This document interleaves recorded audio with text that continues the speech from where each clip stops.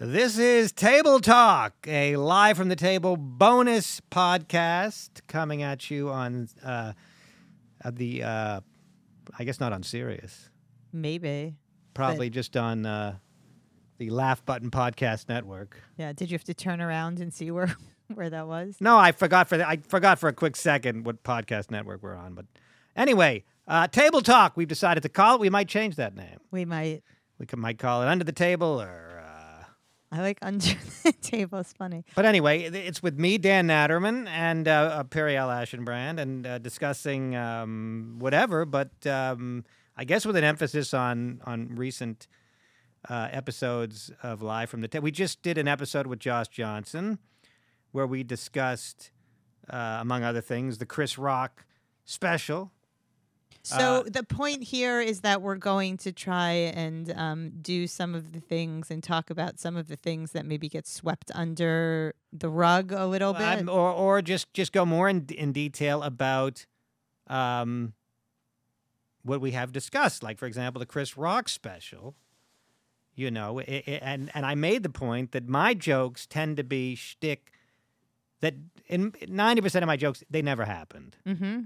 And not only did they never happen, they clearly never happened. It's not like, well, did it really happen? In other words, we discussed with Josh whether or not Chris was really told as a kid, spoiler alert for a special, to not fight in front of white people. Right. But he very well might have been told that. Mm-hmm. I thought it sounded reasonable to me that he was told that. Whereas my jokes, it's clear that these things never happened. Be it my cousin Sheila coming over for sex, be it my sex ed teacher, using bringing a banana to teach us how to use a condom because, quote, he can't get hard on an empty stomach. These are not the kinds of jokes you typically find in a Chris Rock special, but also I think, and Noam brought this up, in the comics that are really blowing up hard, seem to me to be nowadays the comics that are keeping it real. Right. I don't know if you can say that across the board. There might be some exceptions. They're taking on issues in a very real way, and as Chris took on wokeness and hypocrisy, and everybody's a victim, and there's not a lot of shtick. There's not a lot of stuff he said that you could say, well, he made that up. And you just said that you don't think that if you did that, because I was saying, well, you could do. I could do it, but it would have to be. I don't think I could. I don't think it would be hard to mix and match. Would it? I think it might be. I think that you don't like to be vulnerable that way. You don't like to talk about yourself. Well, it doesn't have to be about myself. It can be about issues. Chris talked about himself, but he also talked about Lululemon and and other people's folly, which I do. You know. But I mix it in. But I don't know. I mean, do you think that nowadays the comedy that's really getting attention is this very real, like a Stephen Wright kind of guy or a Mitch Hedberg kind of a guy? Would they be flourishing now? Right, that's an interesting Or question. a Gilbert Gottfried kind of a guy, if he hadn't already become a big deal. Right. I don't know. I think that it's an interesting question. I'm trying to think of somebody like that who's really, big right now, and I can't really come up with anybody off the top of my head. But I would argue that you could very easily do that. I just don't know if you like to do that.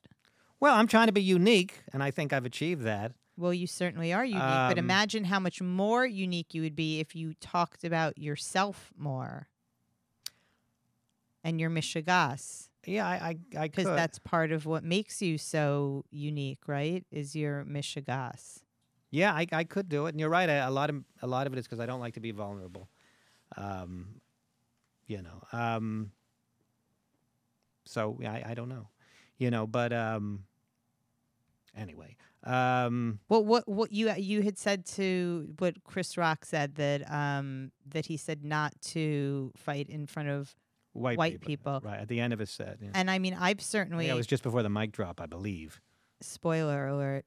That my mother, used to get and probably still would get upset with me if I would say something bad about, like, Jewish people like that I shouldn't be saying that publicly, that it's the same. It struck me as, when Chris Rock said that, it struck me as realistic that a woman might tell her son, a black woman might tell her son, don't fight in front of white people. It struck me as very realistic, and Josh said that this wasn't something familiar to him. Well, I can only speak. So obviously he can speak to it better than we can, but it did seem realistic. Well, I can only speak to it from the Jewish perspective, which is that any time I told my mother a scandalous story, the first thing she would ask me is, are they Jewish? You never got that? Yeah, that's a little bit different than don't fight in front of, Right, but I think the idea is that you don't want to make a spectacle of yourself in front of other people. Right, it's in front of other non-Jews in our case. In a general sense. Right. Yeah, so there was a story many years ago about a gynecologist or an OBGYN who was carving his initials into after he was delivering babies. Yeah. And my mother was horrified when I told her about this, and I was talking about it in some public forum, and he was Jewish. Well, unfortunately, there's a long list of embarrassing Jews out there. We don't need to get into all of them, but there's certainly no shortage.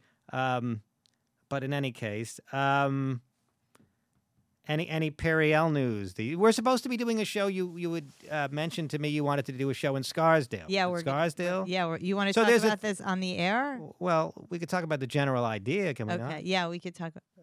Because you said there's a guy who has a room in Scarsdale. Yeah, and I thought it would be really fun. First of all, I think that selfishly, I thought it would be really fun that I could do like 20 minutes and then you could do like 45 minutes, but it's a small room.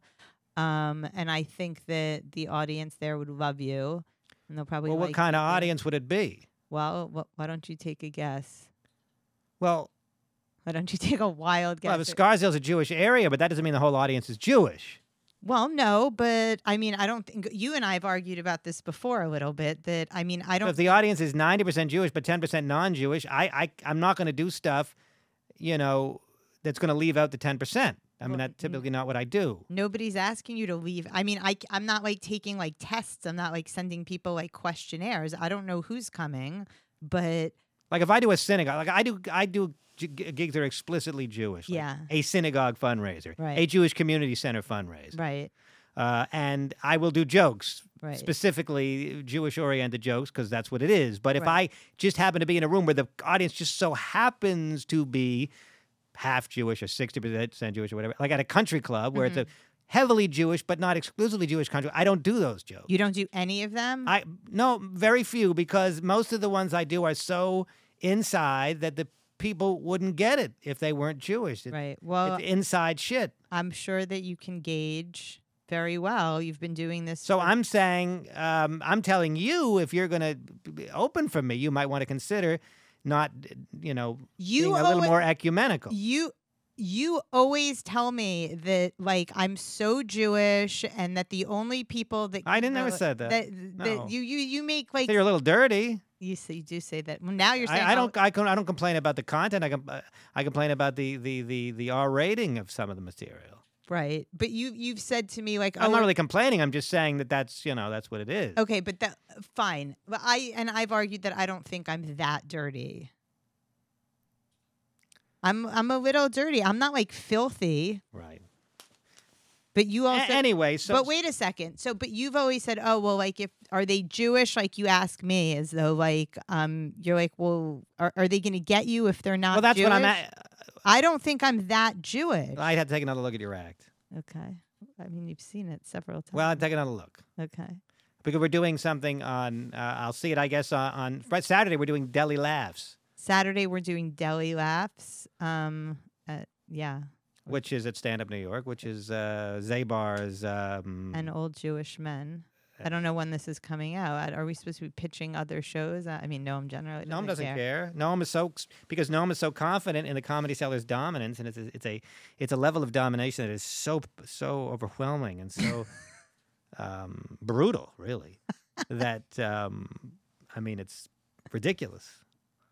The Comedy Cellar, the way it's has not stranglehold necessarily, but it's a big fucking presence. Stranglehold's a good word for. Yeah, it's not a stranglehold, but the Comedy Cellar is a behemoth. It's a behemoth. Okay. You're also dirty, though, which is the thing that you always seem to leave out when you. Dirty, but with a. Yeah, I guess. You are dirty. I can be dirty. You're just as dirty as I am. No, I can be. I can be, but I don't talk about a hairy front butt. That's not dirty. That's like kind of cute. That's like... not cute. That's horrifying. Well, okay. So I have to tell the joke then. Go ahead, tell it. Or you can tell it. I don't know the whole joke. The joke is that I have a small son, and that one of the things that you have to do when you have a child, but is bathe them, and you often wind up bathing with them. And when you have a boy, you sort of wonder, like, at what point is this no longer appropriate to bathe together? And at some point, not that long ago, my son looked up at me in the shower and said, "Mommy, why do you have a hairy front butt?" And I said, "I guess the time is now." Well, maybe what he was asking is, "Mommy, why don't you wax and shave like everybody else? Like all the porno I'm watching." I don't think that. I mean, that's like really like pretty tame. All compared to like your jokes about your teacher's cock. Well, maybe I'm just a little bit more squeamish when it's a woman. That's where. That's that right. Could be. That's where I was leading you there. But it's true. You don't like it when women are dirty. Well, I don't necessarily mind that. I don't know, for some reason hairy front butt just struck me in a way that I don't like. I don't know why. But it is you do. Maybe I just don't like that phraseology. Or maybe I I mean, do you prefer a clean, sort of clean, very very sort of waxed? Well, nowadays that's what it is. I mean, only because I'm used to it at this point. It didn't bother me in the 80s when nobody gave any thought to manicuring their area. So in the 80s, I was perfectly fine with it. It was the era of the front butt in the 80s, the hairy front butt. There was a lot of hair, and I didn't mind it. Mm-hmm. Now I wouldn't. Now when I look at it, I'm like, that's not nice. But because I've been conditioned, right? So I do wonder sometimes what else I've been conditioned to not like. Like, could I get conditioned to not minding women that don't shave under their arms or their legs? I don't know. You could. I mean, it's brainwashing. I mean, why is there any reason why women need to, remove all of their pubic hair, but men can walk around like, wild National Geographic animals? Yeah, well, I don't know. I mean, there may be some natural desire for women to be less hairy, to be more feminine because men are hairy. Whoa! But that's a made up, distinction. That no, men are hairier. But no, it's that. So the less hairy a woman is, the less like a man she is. Right, but that's not a real thing. It is a real thing that men are hairier than women. No, women can be plenty hairy. Women don't have chest hair the way men do. Some men even have back hair. Yeah, that's true. But it's not that. And men have facial hair. Well, some women have facial hair too. Well, generally they don't. And no, because we remove it. And if they do, it's not. It's not Zach Galifianakis in The Hangover. Right, but it's not a natural distinction that it's more feminine to have. Well, less but I'm hair. saying if men are hairier, as we agree that they are, perhaps that's how this notion evolved that we like women to be as unhairy as possible. I'm guessing. Why did it come about? And I think in many, many cultures, I don't think it's exclusive to the West. But maybe it is. Yeah. Who came up with it and why? And when? And we can research that. That'll that's be something episode that has to be, 2. Well, maybe we have to research that. I don't know how much energy we want to devote to that topic. Well, what topics would you like to devote? I'm just saying that topic is I don't know how, Nicole, what do you think? Well, is that an interesting topic? Yeah, but also maybe something else since this is your first episode. By the way, Nicole's a lot more vocal when Noam's not here. I'm less frightened. But okay, good. Since it's your first episode, maybe discussing, your origin story or any other big firsts in your life, kind of sticking with the theme of this is episode 1. Oh, that's a good idea. My origin? What do you mean my origin? The origin story of your friendship, this podcast, your relationship, whatever. Well, the origin of the podcast is it was Noam wanted to do a podcast years ago. Well, Robert Kelly, I think, encouraged Noam to do a podcast.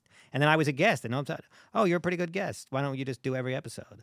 And then he may regret that decision because I was pretty good as a guest, but now, like as a co-host, I don't know if I'm as strong.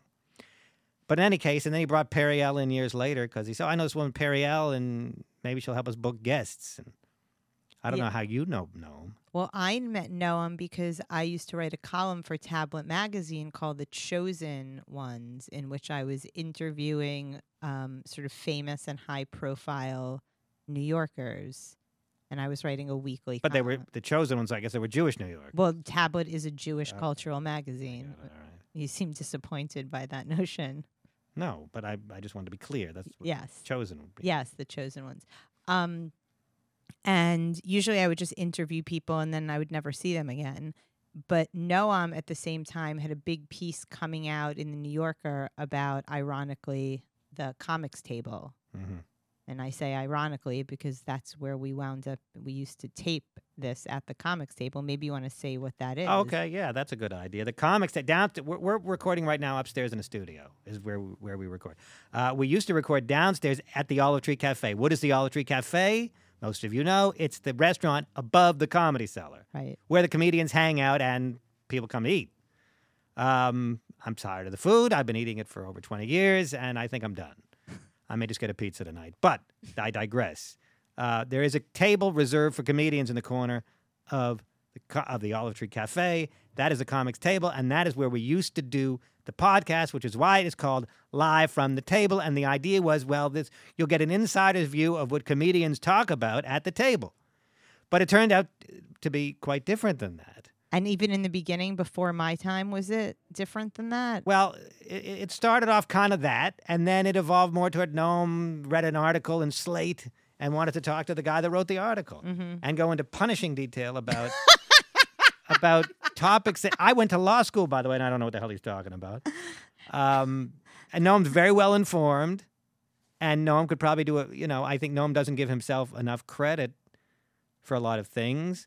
I think he's just as smart as Ben Shapiro. I don't even know how smart I guess Ben Shapiro's a smart guy, okay, but I don't think Noam's any less so. He's despicable. But anyway, okay. I don't love him.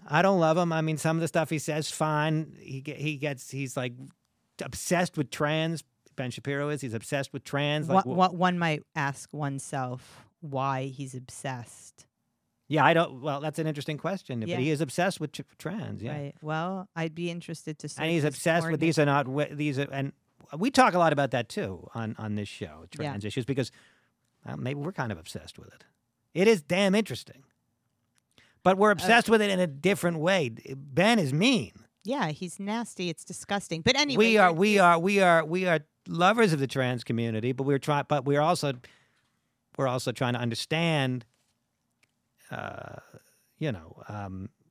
We have an open mind about it. But, like, for example, is it possible that that there's a cultural contagion going on, which is leading more women to become trans?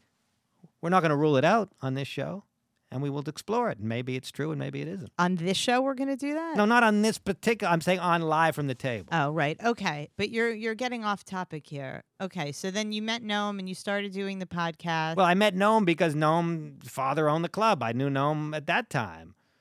And were you always friendly? Friendly, yeah. Friendly. And then I don't know when precisely we became friends, whether it was through the podcast or slightly prior. But we're both, of a similar age and of a similar demographic, so I guess it made some sense that we'd be friendly or friends. So I interviewed Noam, and at the same time, there was this big piece in the New Yorker that came out, and he did not like how that piece was written, and they had misquoted him, and he was very upset, and I wound up going to bat for him, and in my column, And I wound up meeting with him several more times. You're not allowed to check your phone. I'm sorry. They said I was paid for Vegas. Okay, but who cares right now? I mean, are you going to get evicted? No, but I get obsessed with. Maybe he meant I was paid for the podcast. We do get a small stipend.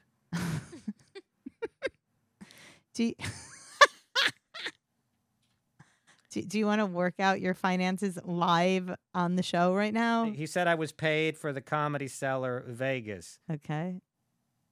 Well, maybe you were. Maybe I was. Okay. I could swear I was not, but...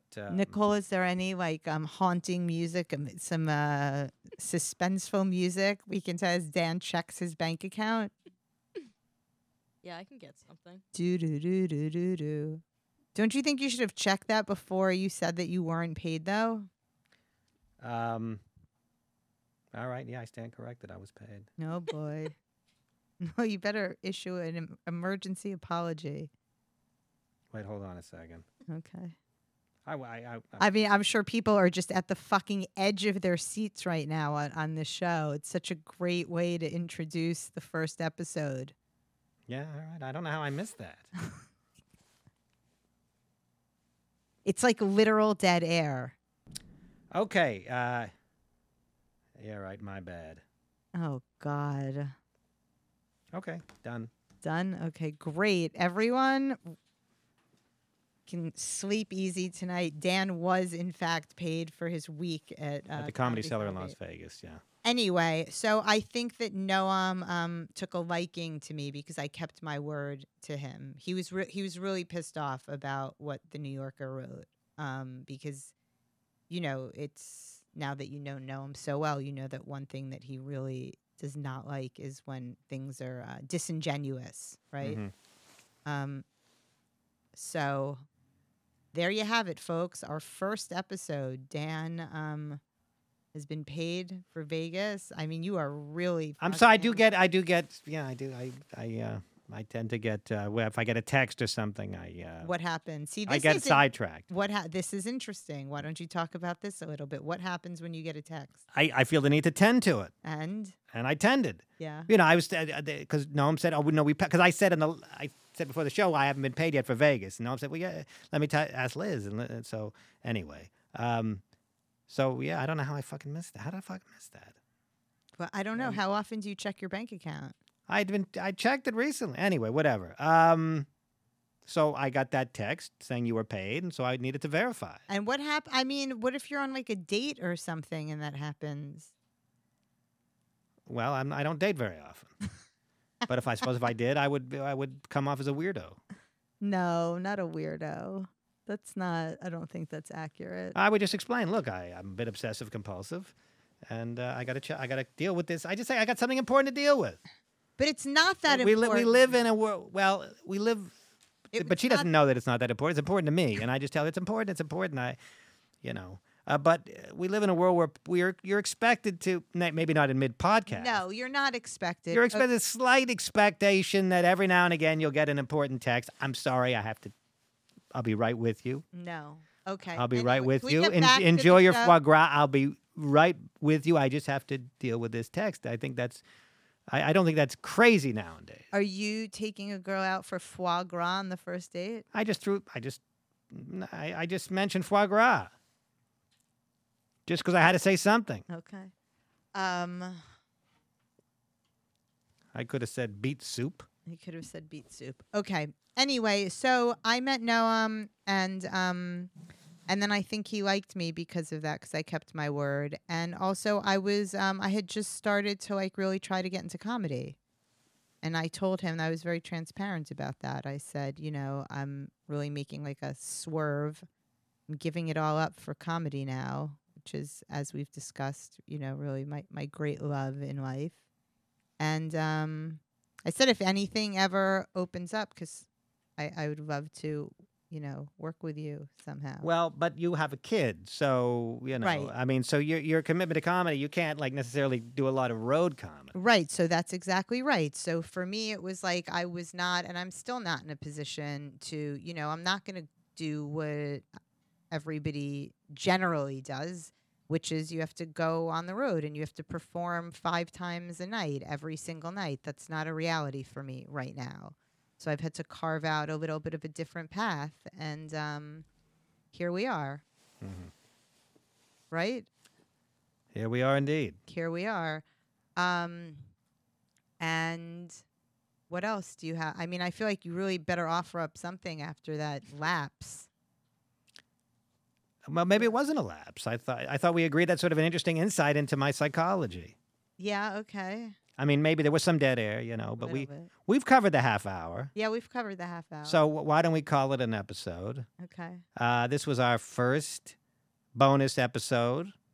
I don't know if we're going to Patreon it. I don't fucking know what we're going to do. I mean, you think people are going to sit there, they're going to pay money to hear you checking your text messages? Well, I don't know what's on Patreon. Your bank account? Well, I don't know. Nicole?